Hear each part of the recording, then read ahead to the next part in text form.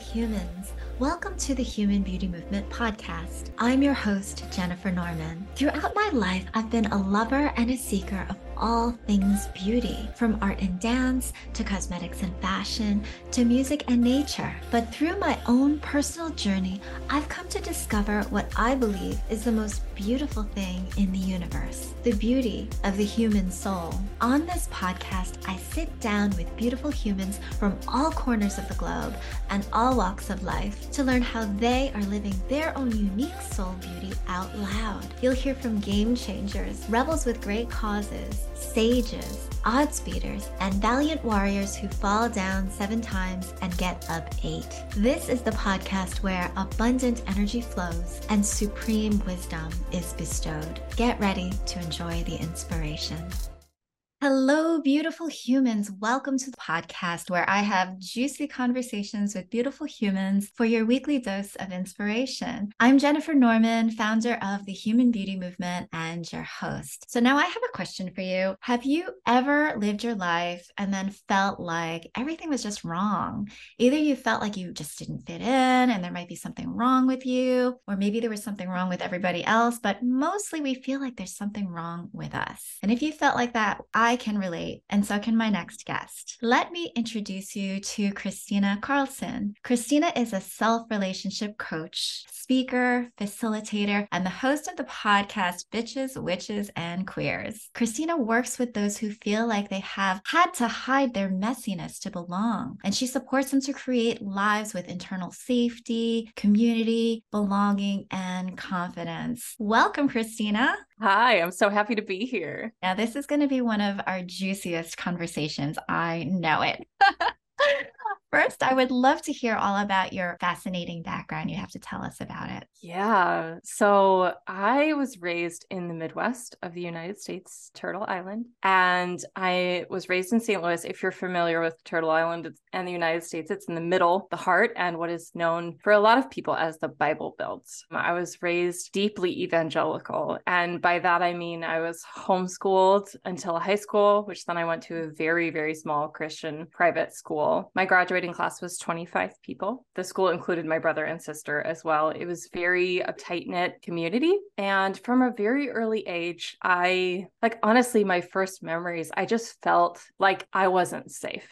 There was this overarching feeling of this world isn't meant for me. And it wasn't like I don't know if you're familiar with like the Christian ideology, in this world, not of it. There's this separation of like, we're different than the world, but it wasn't that. It was that I didn't feel like I fit anywhere because the church community that I was a part of, I could play a role. I was a very good girl. I figured that out by the time I was 5 years old and had like the logical cognitive functioning to mask and hide what didn't fit. But there was always this part of me that was just like, I didn't quite fit and I didn't know why. And one of the earliest memories I had was my mom, bless her heart, did a homeschool camp for us called Camp Harrison, which is made up of all of our names mashed together.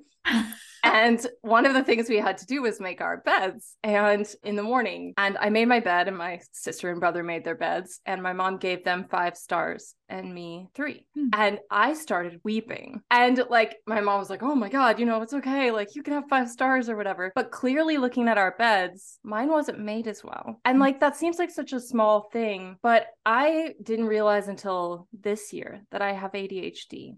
And I was always told that I was just a B student or just an okay student. And my siblings were praised for being incredibly intelligent. So there's this part of me that was really struggling to focus, really struggling to do and focus on tasks the way that came really naturally for my siblings. So there was that area of like, I don't fit. I can't do enough to fit into this system or this world or this mold. And so there's that layer. And then there was also this intense fear of going to hell. I got saved maybe like 50 times, between age 5 and like 18, every time there was a chance, I was just like praying the sinner's prayer and like walking up to the altar. And for those of you who don't know, it's like this making sure that I was safe is what I was doing. And really combining that with fear-related OCD, I was like constantly confessing my sins. I would go to bed and then like if I woke up in the middle of the night, I was confessing and God forgive me for anything I can't think of right now because of my brain. Like, I don't know. I often like to say I didn't take a full breath until I turned 27 years old.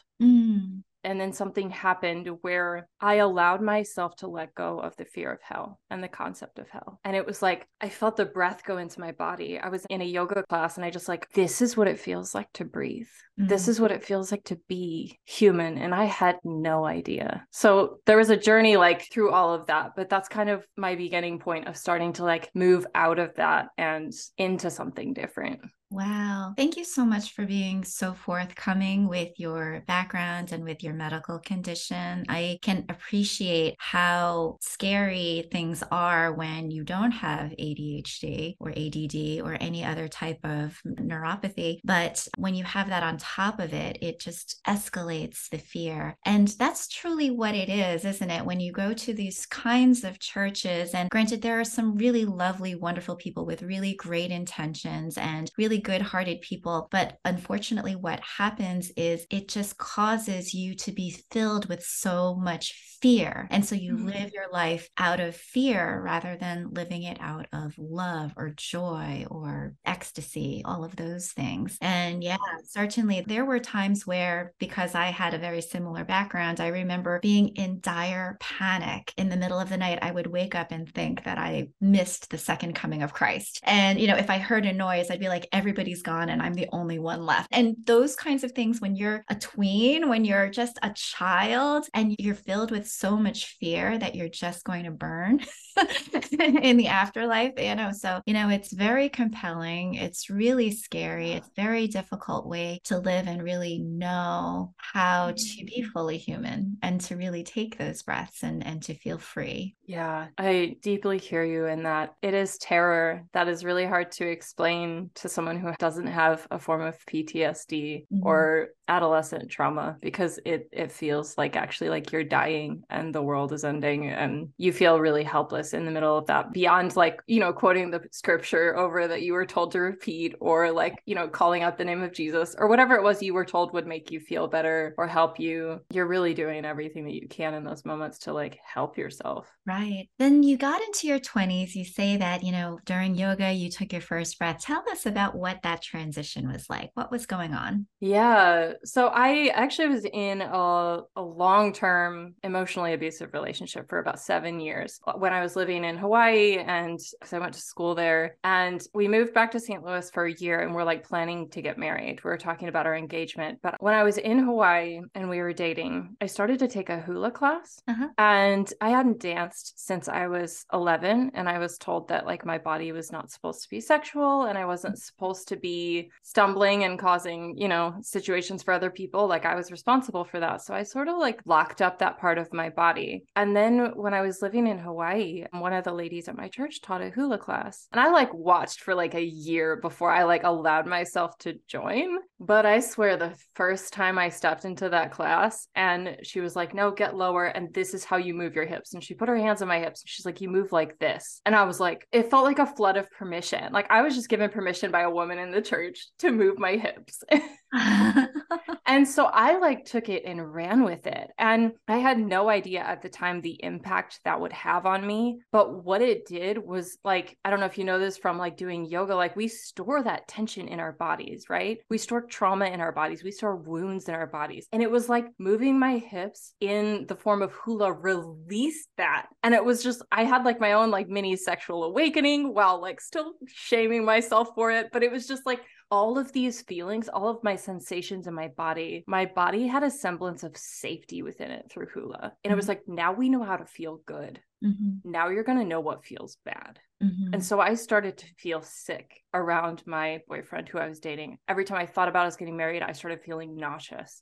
I kept like battling with anxiety over whether I should be with him or not because I was so miserable. And it was like a whole year later, we were talking about getting engaged one night. And I was like, I feel like I'm going to die. Like I can't live. So I was like, I need a break.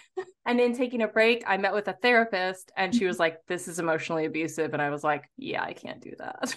And to me, it's not surprising that you would come from an evangelical church that was so dominating of your emotions and move into an emotionally abusive relationship. It seems just like a continuum of what might have been appropriate for you. And then, yeah, when you're discovering yourself, then all of a sudden the veil is lifted to a certain degree and you realize, oh, this isn't the way it's supposed to be, right?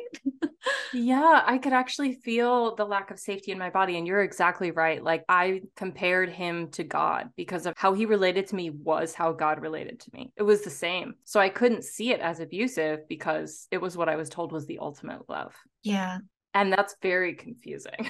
And I also want to just pause because it is so profound. When I was part of this church, which sounds quite similar to what yours is, my family was not as strict from that perspective. And so we would have pool parties. I would invite all of my classmates over, and there were classmates that were forbidden to wear bathing suits. And so they would get into the pool in all of their clothes because their bodies were considered shameful and they had to be covered up and they just weren't allowed. There were weddings and parties where there was no music, there was no dancing because dancing was considered a sin. It was considered, hedonistic and that you were losing control of your physical being in that perspective. And so all of a sudden coming into a different culture where it's just this liberation must have been just so, I can't even describe it. I mean, can you tell us like what that must have been like for you? Yeah. So you're exactly right. I was the girl who was like, I need to wear a t-shirt over my swimsuit. That was what all of our summer camps were like. We had prom without dancing. Like we didn't have music. Like it was very, very limited. And I decided to go to the Bible college I did because they had a looser dress code. Literally, that was one of my deciding factors because I was like, I have to be able to wear what I want. It's like just very picky about what I wear always.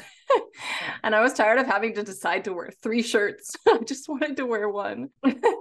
But when I went to Hawaii, it took a while. I lived there off and on for about 5 years. And the space that we were in was, it was mostly white people, but they had some Hawaiians at the church and on staff. And the woman who taught hula to me was Hawaiian and born on Kauai, and was someone that I just sort of gravitated to. She was like a very no nonsense, kind woman. Like she told me straight up, she's like kind of worked in a similar office area. And she was like, if you want something done, you got to sit down and talk story with me. And so every day I would go in there and like sit with her and talk. And it was like this grandmotherly presence that I hadn't experienced with that much affection ever. And it really felt familial. And that's why I feel like I felt safe to do hula with her. But this was still within like, okay, so you know how like change is hard, right? Like you go from one thing to another and it's like, there's steps in there. I needed a little like baby step of safety. And I took a lot of those in my journey towards like becoming more of myself. This was one of those. I wouldn't have been able to take a hula class if it wasn't in the church. But because it was in the church, it was like, here's a tiny bit of liberation. Yeah. That's, digestible for you. And it was a gateway of Aina, of like that I had not known was possible. To have that experience within the church community made me see that family could be seen different. Like we could stick with our family, with our Aina, we could stick with that, and that could still be considered Christian. So it sort of expanded my view of God a little bit in a way that would just continue expanding through traveling to South America and through like actually being like, oh my God, there's good people everywhere. And I had no idea. Wow. And so tell us, you left the dude, right? Obviously, that wasn't for you. You realized that there was more to life than what you had been told or what you had believed. And then you were on this, perhaps an exploration of finding yourself. Yeah. I was very broken. Like I mentioned earlier, I was like, I thought of myself as really stupid because of like having difficulty in education. So like when I went to college, to how your siblings were treated and the grades or the stars that they got. Yeah. So like when I met people in college, like my boyfriend who saw me as intelligent, I clung to that. And I thought that only existed within him. So it was very, very difficult. When I did break up with him, it was like losing a really big part of my identity. And I had to start over in a lot of ways. And that sort of, like a lot of breakdowns do, it sort of like creates the groundwork, the foundation for like, or just the dirt maybe and the ashes of something to get curious. Mm-hmm. And I was living with my brother and his wife at the time, and we all sort of started to question some of the things that we were told. I was working at a daycare, and I had a student who had two moms. And there was just a part of me that was like, that can't be bad. Like, there's some of the most loving parents I've seen. Like, God can't be mad about that. And so I started like sort of becoming an advocate. And what I noticed, because I had been doing hula and like feeling into the sensations of my body, was that I felt unsafe in any space where a group of people were not included. We're not free until all of us are free. Audra Lorde. Like, that is so on a body level, I felt that. And so I would walk into a church, try to find a church community, and then I would see the othering that they would do to a particular group, didn't matter which. Yeah. I would start to feel that again and be like, well, this can't be safe, because if they're not safe, I'm not safe. And it became so that like I just quit going. My brother actually wrote like a manifesto to my parents about why he wasn't going to church anymore. You can imagine how well that went over. And I just jumped on the bandwagon. I was like, yeah, okay, me too. Me too. Hashtag me too. Hashtag me too. I'm out. But it was like, it wasn't until I fully left that I was like, oh, I'm bisexual. Like, of course I felt this internally. It was a really easeful realization for me, because a friend came out to me and they described it. And I was like, oh, that's a thing. I always just told myself that I was straight because I did have attraction for men. So I discounted my attraction for women. I just erased my own experience, essentially, because I didn't know that there was a different, I didn't know I could be wholly me. As soon as I heard the name, I was like, oh, that's me. And were you immediately open about your sexuality, or did it take time for you to tell your family about it? Yeah, I mean, I was immediately open with the people I was currently hanging out with, but I was out of the church at the time and I was close with my siblings. So I told them, I told the internet. I didn't tell my parents until like a year ago. Oh, but they weren't really a part of my life. They sort of really stepped back from us in really extreme ways after that letter that my brother sent. and how long ago was the letter sent? I want to get the timeline. 2016. Oh, okay. All right. So several years. Yeah, we've tried and worked to like maintain a civil relationship with them. They're coming to see my daughter's birthday this weekend. So there's like a general familiarity and kindness that we've sort of moved back into, which we're proud of. But there's an idea within that culture that if you're close to someone who has left the faith, you're in danger of losing yours, because they'll plant a seed of doubt within you, which, you know, is probably true. But yeah. And truly, there's a whole lot of compassion for them as well, because they felt that this was the right thing for themselves. They still believe this is the right thing for themselves. They believed that this was the right thing for their children, for the sake of soul. And, you know, beliefs are powerful. And so, whereas your beliefs and the way that you chose to conduct yourself in your lifestyle is completely right for you, it's hard for that to be accepted. And so there's always an extension of grace, and it takes time. And if it means separation, for those who are listening, who are at odds with your family, with your parents, with grandma, grandpa, whoever it is, even if it's close friends, it's okay. I mean, there could be still love there, but it doesn't mean that you have to go about things the same way as you did before. You know, if your trajectory is different now and you found your own path, you've liberated yourself and you found your own way, and you feel like you're living your most truest, fullest self, then that's what's important. And then nothing but love and goodwill to everybody else. Yeah, absolutely. And I think it's incredibly important that something that I feel like has come about in me through this journey is that I don't have to understand to love and respect someone as human and to see them as deserving of dignity and goodness. Absolutely. You know, like they made the best choices that they could. They still are, I think. I think everyone is doing the best they can with what they've been given. That's just, we are all trying to exist here, like on a floating rock in space, like we are doing our best. And I think that is true of them as well. It's just that we've taken different paths in that journey, and that can be really hard to reconcile. Yeah, I have heard from a number of people who feel that, you know, somebody crossed them or somebody did something they say to them, or, you know, something happened. And it's like, I am never speaking to that person again. We are not like completely cut off ties, no forgiveness, nothing nothing like that. And so there's like this grudge and there's this judgment that that person is bad or that person is just, just written off. And I love hearing the statement, like, you are not your worst mistake. Like even criminals who have done atrocious things, I mean, they are not their worst mistake. And so everybody is deserving of dignity and grace, no matter what the situation is. This cancel culture that has happened lately is really, it's disappointing and it's tough. And, I believe that everybody is worthy of redemption if you choose it. But again, it doesn't mean that you have to be best friends. It doesn't mean that, everything has to go back to the way it was. It's just a matter of, I honor you enough to let you live your life and I'm going to live mine. And let's all be happy in our own way.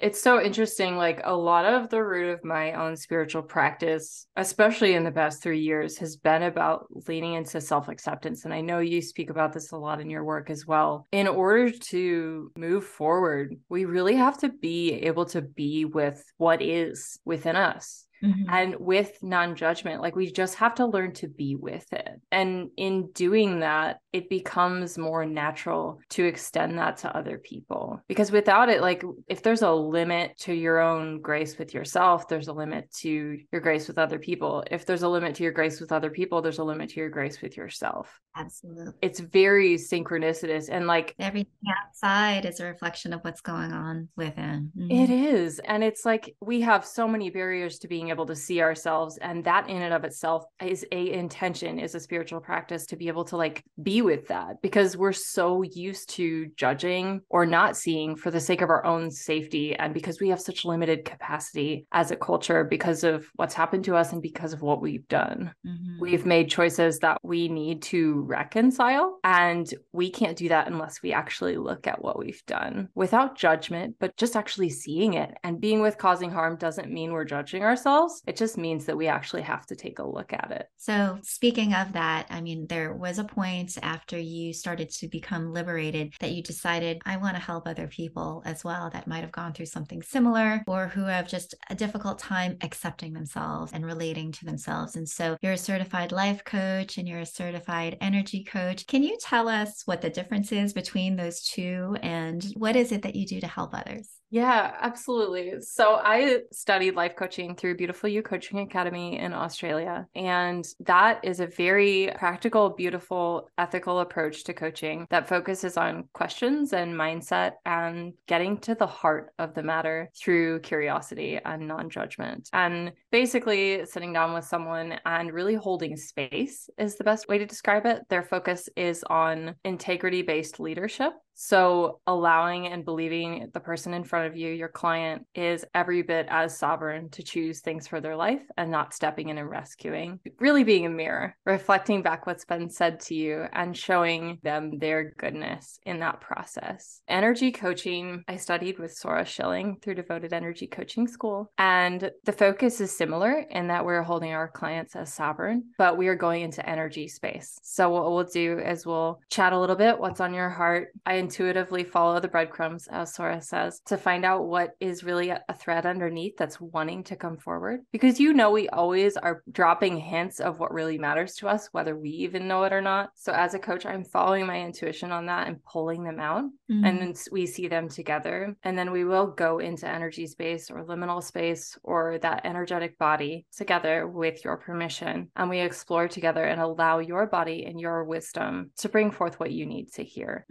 And so can you give us an example, like when you say follow the breadcrumbs, because I know that people are going to be like, this might be a little scary, or how do I do that? Or what does that mean? And yeah, there are surfaces. It's almost like the onion and you're peeling back layers of the onion. And so what is it that somebody might be projecting on the surface and what might be at the heart of the matter when you're following those breadcrumbs and then getting to that thing that perhaps they themselves don't even see, but need reflected back by a coach such as yourself? Yeah. So for example, like a client came to me last week, I think it was, and they're like, I think we can talk about money and explore that. And I was like, okay, tell me what's going on with money. Big topic. Yeah. Big topic, right? So she starts talking about money and she's sharing like, and this and this. And then because I feel like I really want to be doing blank. And then she keeps talking about money. And I was like, hold up.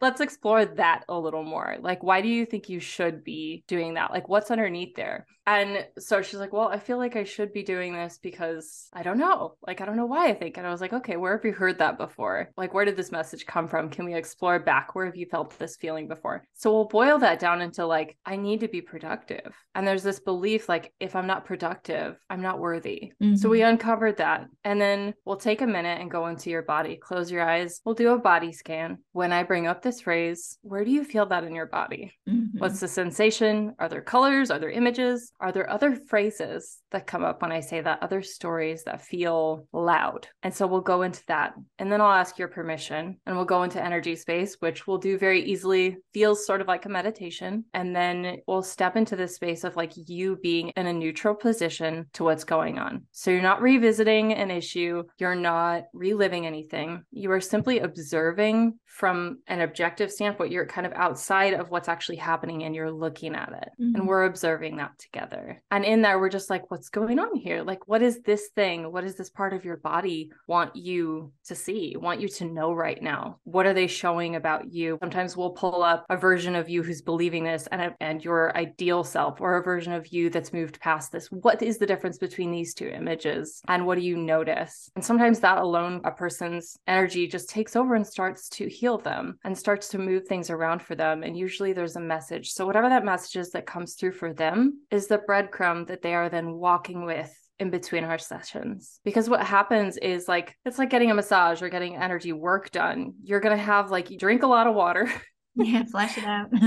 Flush it out. And then just walk with it. As in like, not like focus, have to think of it, have to figure it out, but just hold this phrase with you. See what else comes up for you in the journey. And you'll start to notice a thread of things starting to heal you, starting to move you in a direction of, I don't have to be productive to be worthy. You'll start to notice that the things that are coming up in your life, your daily life, and in our sessions are related to your worthiness or the surrounding aspects of that. Wow. It sounds pretty cool. For those of you who are interested in hitting up Christina for a session, do so. I'm going to put her contact information in the show notes. And so she will be available and maybe you can uncover your own breadcrumbs. We'll see. We'll see. Yeah, I actually had discovered that, I had this pain in my shoulder recently and I was like, what is going on? And I knew that I was like lifting heavy bags and stuff. And then I went to a woman and she was like, what kind of baggage are you really carrying? And I was like, oh, girlfriend, we don't have enough time for me to tell you about all that.